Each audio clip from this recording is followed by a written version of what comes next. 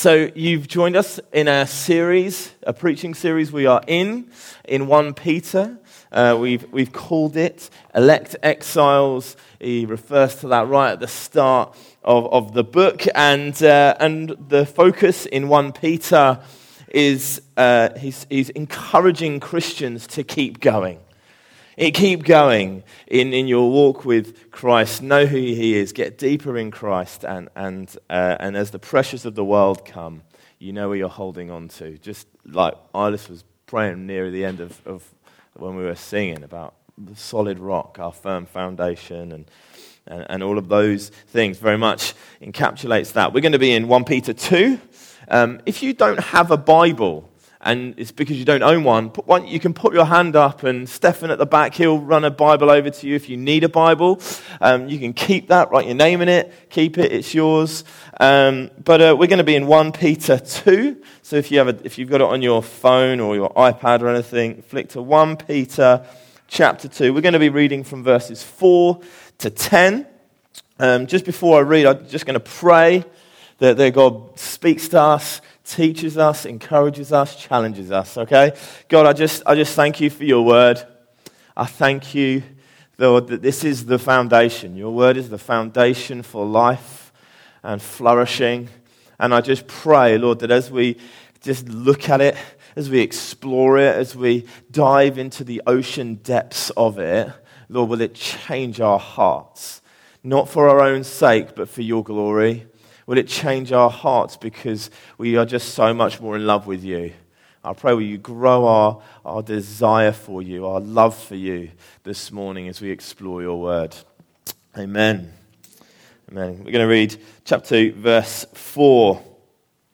As you come to him, the living stone, rejected by humans but chosen by God and precious to him, you also, like living stones, are being built into a spiritual house, to be a holy priesthood, offering spiritual sacrifices acceptable to God through Jesus Christ. For it says in Scripture, "See, I lay a stone in Zion, a chosen and precious cornerstone, and the one who trusts in him will never be put to shame."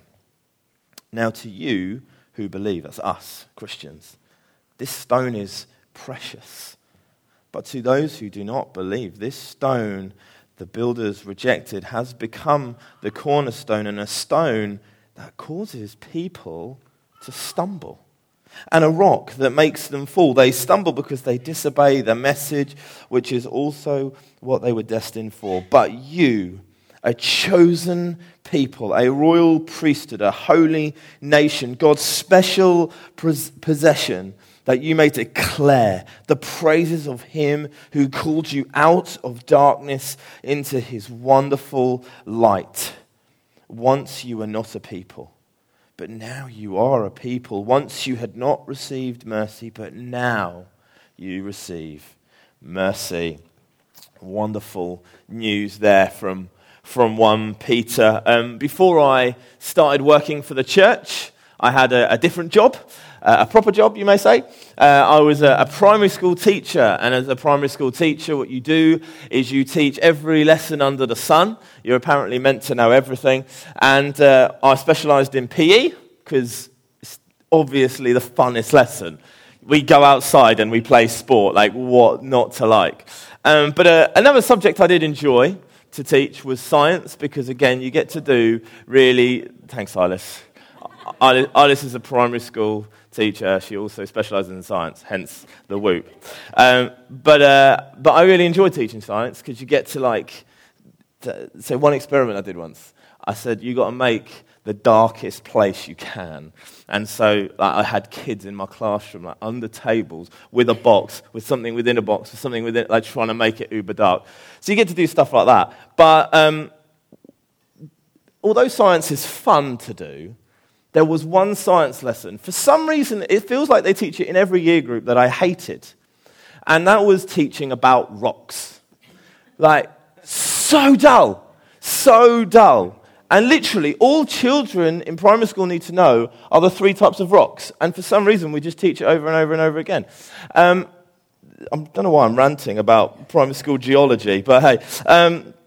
But the main reason I didn't like to teach about it was because it was rubbish. It was really boring. It was really dull. And does anyone know the 3 types of rocks? Let's see if anyone in the room. Let's test the science teacher. That'd be fun, wouldn't it? Eilish, do you know the 3 types? Oh, she does. She's nodding. She's pleased. What 3 types of rocks are there? Well done. Metamorphic and igneous rock. Very well done. So what is an igneous rock, Eilish? Yeah, very well done. Very well done. So each of the rocks are formed in different ways, and they're used for different reasons. And I bet you weren't thinking, I'm going to come to church, I'm going to learn about geology today.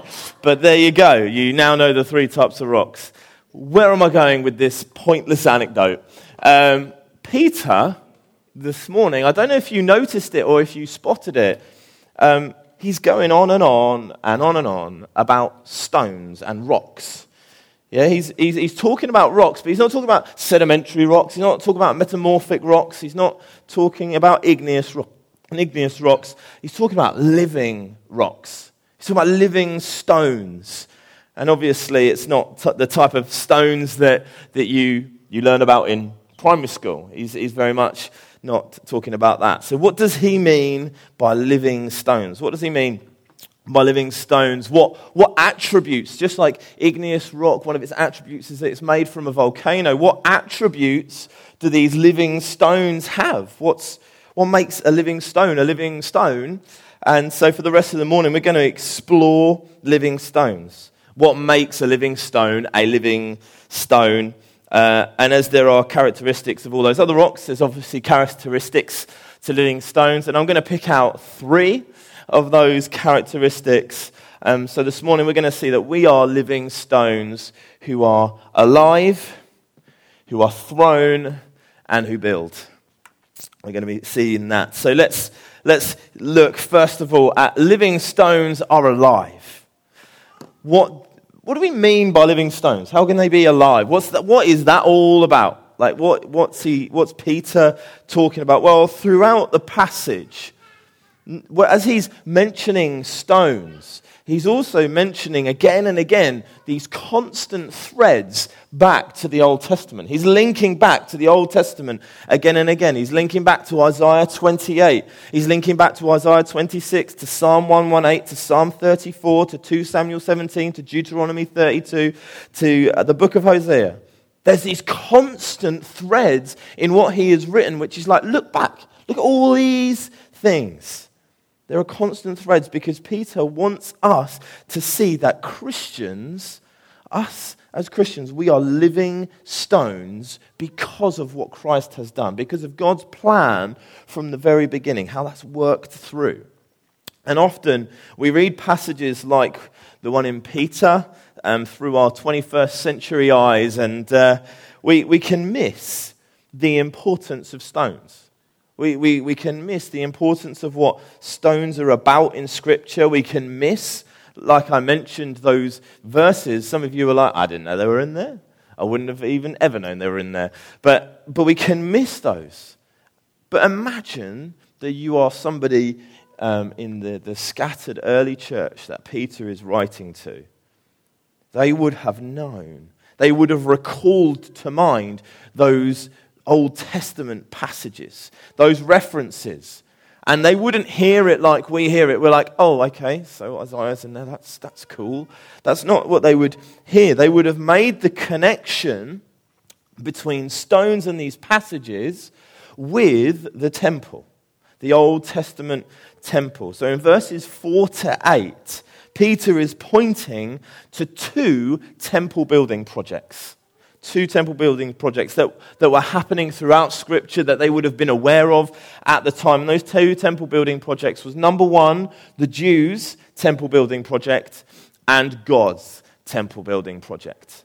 So the Jews at the time, they had plans to build their own physical temple in Jerusalem, but they didn't want to include Jesus. They weren't going to include him. That's not what it was about. But God, since Genesis, these threads that he's Peter has brought through is God was building a new temple that was not in Jerusalem. That wasn't there, but its foundation also wasn't a physical rock, but the living, resurrected Christ, Jesus, the cornerstone. Peter is pointing the readers to notice that the new temple is different to what they expected. Because it isn't this physical, geographically located temple made out of inanimate bricks and mortar and whatever else they would have used at the time to make it, but living and breathing human beings, human stones like you and I. That's what the new temple is. Also, its foundation isn't on bricks and mortar. It's not on the physical bricks and mortar, but again, a person. God himself, Jesus Christ, God in human form, who is alive because of the resurrection. And that's what makes us living stones, because we are alive in Christ. In verse 4, Peter's trying to be clear as he can, so as clear as he can, when he starts with, as you come to him. As you come to him, the living stone, you also, like living stones, are being built into a spiritual house. It's like Peter is saying, I'm about to tell you, like, all of these Old Testament references. I'm even going to quote some of them to you, but that's because you need to know in your heart that you are a living stone. And because you're a living stone, your role is to make much of Jesus. That's what a living stone does. It makes much of Jesus because he is the one who makes you alive. He's the one who brings life through his resurrection. Without him, all you are is an unliving stone, a stone. You're just a stone. What we're to do is, as living stones, is make much of Jesus, who holds the new temple together. He is the one that makes it living and breathing and active. That's what he does. And our world makes much of so many other things. Our world makes much of other people, of the inanimate, unliving stones, just general, regular stones. And Peter knows that the human heart, all of us, absolutely all of us in this room, loves to construct this platform upon which we make much of other stones, much of ourselves. We make much of ourselves and other people. We try and use lifeless stones to bring us life.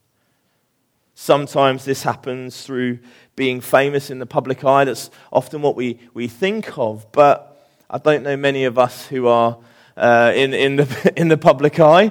I don't know many of us who are on telly, famous on Instagram, etc. Yeah, most of us in this room, we're inclined to pursue fame or lifeless stones in much smaller and subtler ways. Mainly through our effort or our abilities. That's where we want to be famous. Take parents. Parenting, we work hard to raise obedient, perfect children. Not because we think that's how society flourishes and would benefit from, but because we want other people to go, oh, your children are really nice, aren't they? You got really deep down, that's really what we're thinking. That's really at the heart of what we want. We do it in our jobs. We work hard, not because we think, oh, I'm really working for the company. We're doing it because we want people to go, oh, they're a hard worker, aren't they? They're good. And what we do in our society is we make, I'm really tired, I'm just working so hard, I'm really tired, as like this badge of honor. Like, I'm really tired. Wow, you must work so hard. It must be, I do it.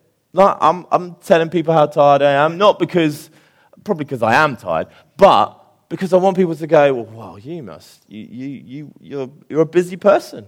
You're so important. We can make so much of ourselves. We can make much of ourselves and miss making much of Jesus. And so we're missing that he is the living stone that brings us life. It's all about him. It's all about Christ. You know what? Peter's name alone means rock. In this passage, he could have easily made much of himself. So Jesus said to me, right, imagine I'm Peter. Jesus said to me, on this rock, Peter, your name, I'm going to build my church. He's going to build his church on me? How good is that? But he's not. He's not there. It's not what he's saying. He's saying, no. The cornerstone is Jesus. Those who have made a life make much of Christ. That's what we do. Peter's focus is not on Peter the rock, but on Christ the cornerstone. Where's our focus?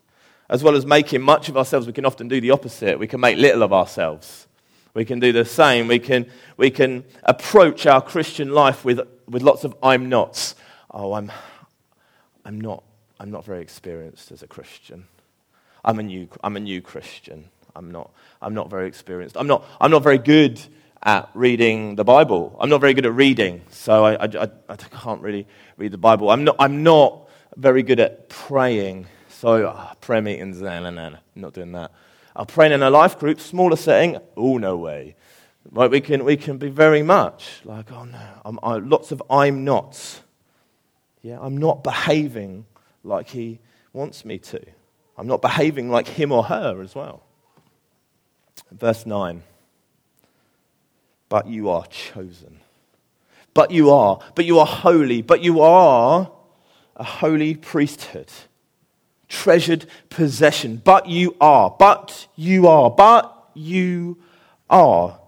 Yeah, because Jesus is the cornerstone and he is the one who makes you a living stone and brings you life. You are born again because of Christ. Yeah, we can bring our mediocre prayers because of him. Yeah, but you are. We can stop approaching with I am nots, and we need to start approaching our faith with I ams.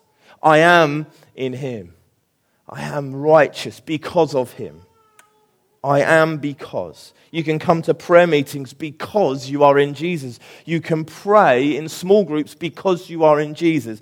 You can enjoy reading your Bible, however that might work for you, because you are in Jesus. Verse 9, but you are. Verse 4, as you come to him. It's all about Jesus. Living stones are alive, and being living stones means we make much of Jesus. Much of Jesus, the life giver, because we're no longer a stone just sitting there doing nothing. Right? We are living stones, alive in Christ. So living stones are alive and they make much of Jesus, but living stones are also thrown. One of my pleasures of living in Bognor, Regis, is that we get to live by the sea. Who else likes the sea? Isn't it a good place to live when it's sunny? But it's such a wonderful place to live. And one of my favourite things about living by the beach is the stones. I think living in Bognor for 10 years now, I think I like stones more than sand. I think I'm there. I think sand is a faff. It gets everywhere. But stones are much less, as long as you're wearing the shoes. You've got the beach shoes, you're all right. Yeah, I don't think I'm fully convinced they're better than sandy beaches, but I'm getting there. And since lockdown, I've developed a game on Bognor Beach. See me there every week. No, not every week. This is now going to sound like I'm a complete loser. So during lockdown, I created a game when we were walking along. I'll get a larger stone. I like to call it like clay pigeon shooting, but on a budget. So you pick up a larger stone, and what you do, you throw it as high as you can in the air, and while it's in the air, you've got to pick up another little stone and then try and hit the big stone. It's a great game. If you haven't tried it, you should try it. Makes me sound really... No, obviously, health and safety, be careful of all that. Well, you've got to be aware, haven't you? That's what makes it dangerous and fun. So, either way, it keeps me amused for hours to the point where have you ever thrown a stone so much that your arm starts to hurt? I've really digressed here. Why am I telling you this? Stones are to be thrown. Stones are thrown. They're thrown by me on the beach. They're thrown by children. They're thrown by the wind. You walk along Bognor Beach and you see them all piled up on the promenade. They're thrown by the waves. My point is this: if we are living stones because we are made alive in Christ, then we must expect similarities in his life and our life. Jesus, who is the cornerstone, he was thrown about. He was thrown a lot. Verse 7 to 8. Now you who believe, it's you and I, Christians, this stone that's Jesus is precious. But to those who do not believe, the stone the builders rejected, Jesus, has become the cornerstone, and a cornerstone that causes people to stumble, and a rock that makes them fall. If Jesus is the cornerstone of what Christians believe to be true about the world, then we must expect to be thrown. It must be in our expectations. Christians must expect negativity sometimes. We must expect pressure sometimes because of whom we follow. 2,000 years ago, or a little bit longer, Jesus was rejected, but he also continues to be rejected today. People refuse to believe that Jesus is the only way to God.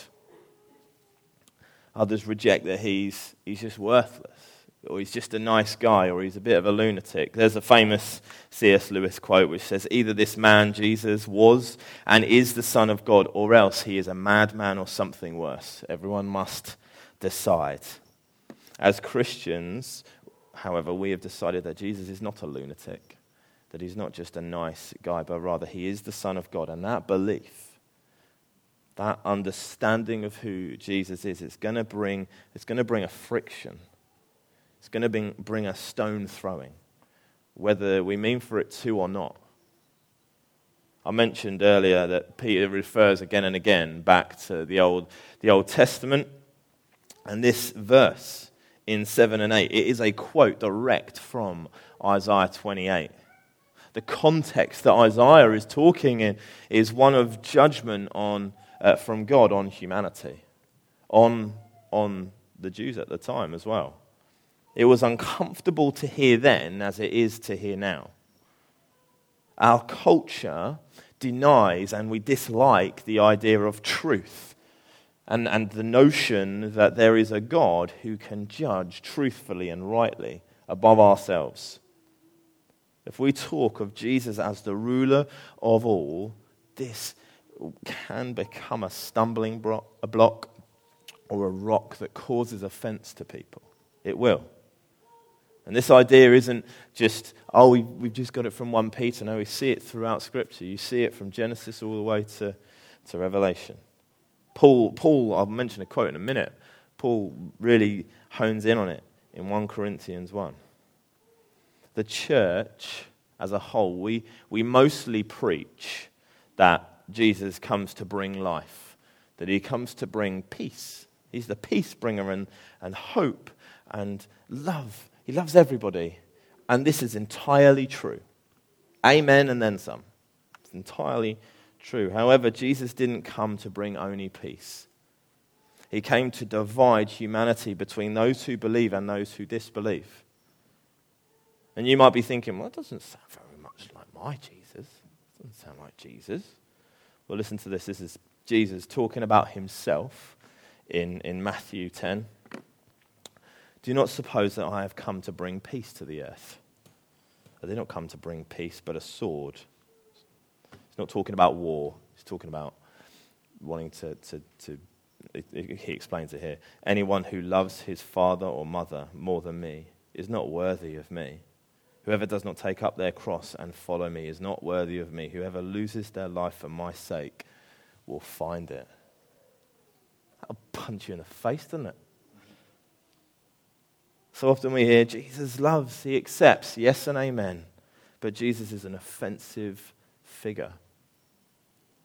He demands our total allegiance. Everything else pales into insignificance compared to knowing Christ. He is either the cornerstone or your stumbling block. He cannot be either than those two. Because sin needs dealing with. Our sin, our wrongness with God needs dealing with, and only He can deal with it. Jesus is not willing to just be one brick in your building. It's not what He's come to do. It's not what He did in dying on a cross. Wasn't to be just a little brick in your own building. It's the opposite. He calls you to be built into His. Which building project are you working on? You're working on His or yours? I'm aware to anyone who's hearing this is either the most wonderful or the most offensive news you've ever heard. But how should a Christian act if Jesus' message is a stumbling block? Well, our behavior should never offend. The truth of the gospel may do, but our behavior should never. That's not its purpose. Christ's message doesn't give us license to be obnoxious or arrogant at other people's views. We must be respectful. We need to be winsome when we share the gospel for our hope with unbelievers. Peter makes that really clear later on in chapter 3. He's clear about that. Jesus is a stumbling block because he's either king or crook. But we are able to be Christ-like, to show why. Why do we bow the knee to King Jesus? That's our role. Know this, it doesn't matter how kind we are. It doesn't matter how kind the church is. How kind the Christians within the church are, which we must be. It doesn't matter how gracious the church is, which we must be. It doesn't matter how charming we are, which we can try and be. It doesn't matter how relevant we may seem to the world, which we try to be. What does matter is to hold on to the cornerstone, to preach His good news for all people. 1 Corinthians 1, verse 22. Some demand signs and look for wisdom. That's what the world's looking for. Signs, wisdom. Where does it come from? What do? We preach Christ crucified. A stumbling block to Jews. People who have a faith in God still be a stumbling block. And it's foolishness to Gentiles, those who are like, I don't really know God, that's out there. But hear this. Know this. Christ is the power of God and the wisdom of God. Let's be respectful. Let's be gracious. Let's be kind. Let's be merciful. Let's be Jesus. But we need to realize that as long as we embrace the Jesus of the Bible and everything that He has commanded, it will offend. If Christ is our cornerstone, some may find that it's a boulder that they just keep tripping over. They just can't get over it. As living stones, let's remember that we are alive because of Him, we are thrown because of Him, but we also build because of Him. You can't talk about bricks and stones without talking about buildings. They go together. I mentioned the links to the temple a little bit earlier, and the idea of building is clear in this passage, and it's a characteristic of a living stone. This picture, this is a picture of a place called Casa do Penedo. It's in Portugal. It's called House of Rock. It's made using boulders by glacier boulders, cornerstones, if you will. And then lots of little smaller stones are built around it. Why have I got that picture up? Because I'm going to read verses 5 to 9 to you. And I want you to have that image in your head. I want you to have that picture in your mind. You are like living stones being built into a spiritual house. Doesn't it look like a good house? Looks impressive.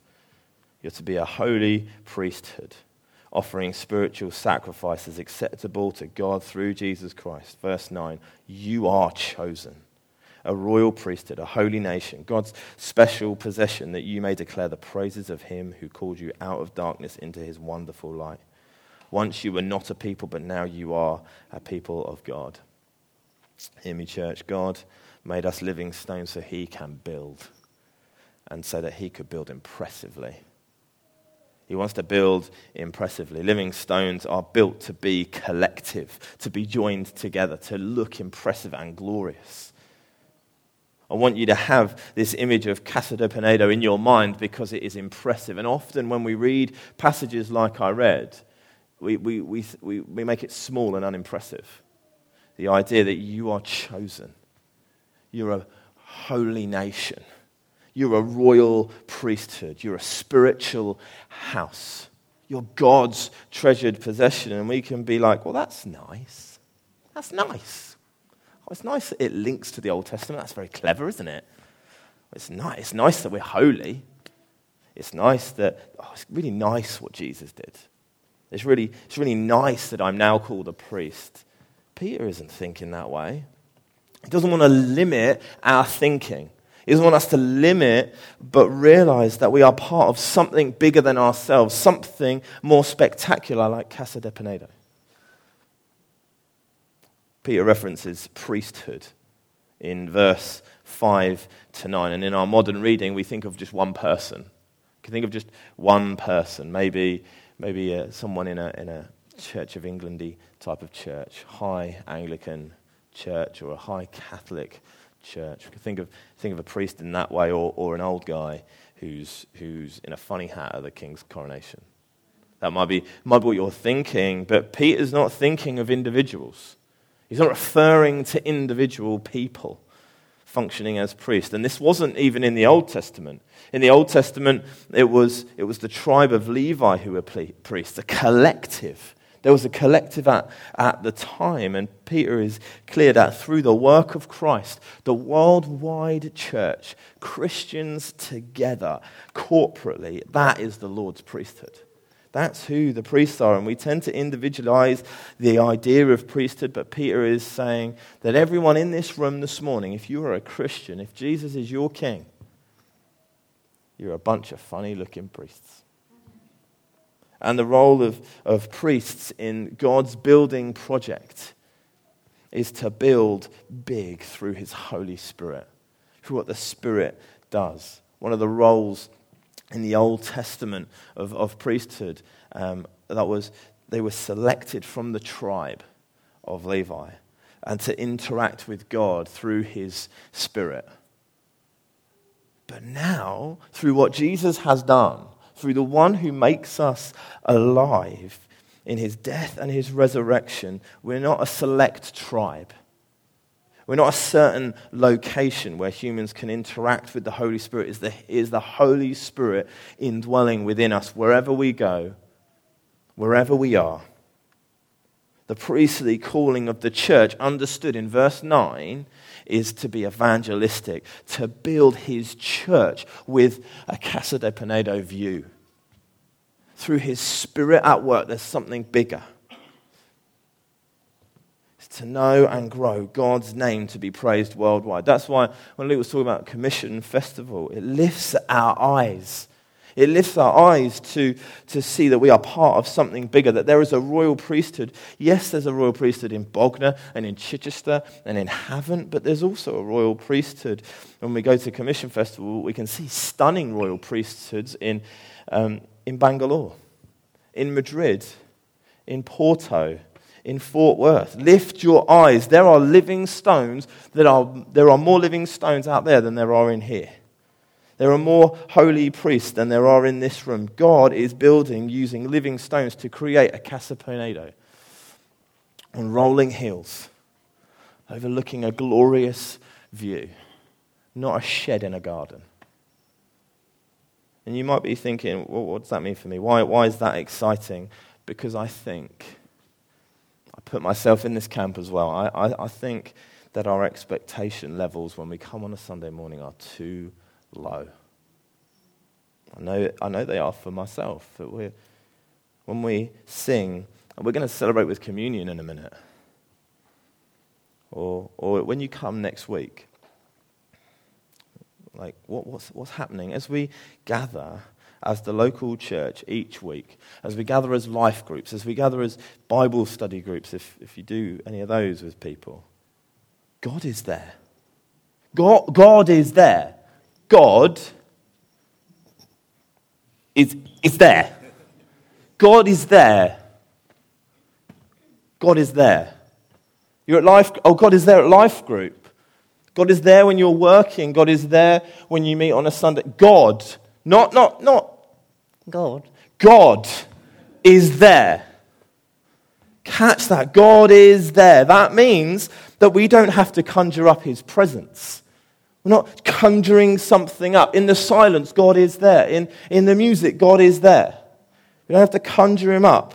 When we meet, that means that when we meet, tiny parts of the small section of God's temple and priesthood are being built. They're being built weekly. Not just in Bognor, but in Chichester, in Havant, in Scunthorpe, in Truro, in Wigan, in Brazil, in Spain, in Portugal, in Paris, in Papua New Guinea, in Congo, in Beijing, in India. The list goes on. The same Holy Spirit is at work in those places as it is in this place. The same Holy Spirit that is in us as we engage in communion, as we engage in preaching, as we engage in singing together. What a privilege we have got when we come to church on a Sunday morning. What a Casa de Pinedo moment. There is no better way, I think, than ending this morning than sharing communion together, knowing that worldwide they're sharing in the same material interaction with God as we are. What a privilege, a moment to remember and celebrate, oh, Jesus makes me alive. What a moment to remember, I might feel rejected, but he has dealt with a greater rejection through what he did on the cross. And a moment to see and interact with God and see the bigger picture. Oh no, he didn't just save me, he saved the whole of humanity. Well, if they want to accept him. Amen? Why don't we stand up? We're going to take communion together.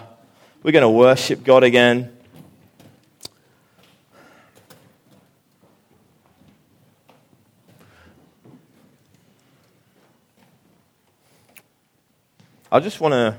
We've got a bit of time.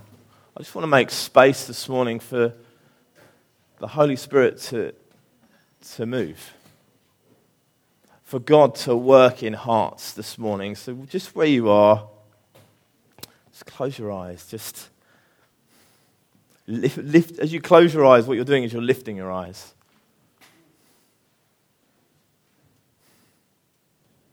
God, we're just so aware that not just here, but throughout this world, you are at work. Your Holy Spirit is at work. Your Holy Spirit is working in the lives of people right now. And even in this room, God, you're just awakening souls afresh and anew this morning. Thank you, God, that we can engage with your Holy Spirit wherever we are. And Lord, we are here. We are here in this room, and we're not conjuring up anything. We're not hyping you up, Lord. We want to come low to see who you are. Holy Spirit, come and breathe afresh on us this morning. Holy Spirit, come and teach us more of your grace, more of your mercy, more of your goodness. Let's just wait on God.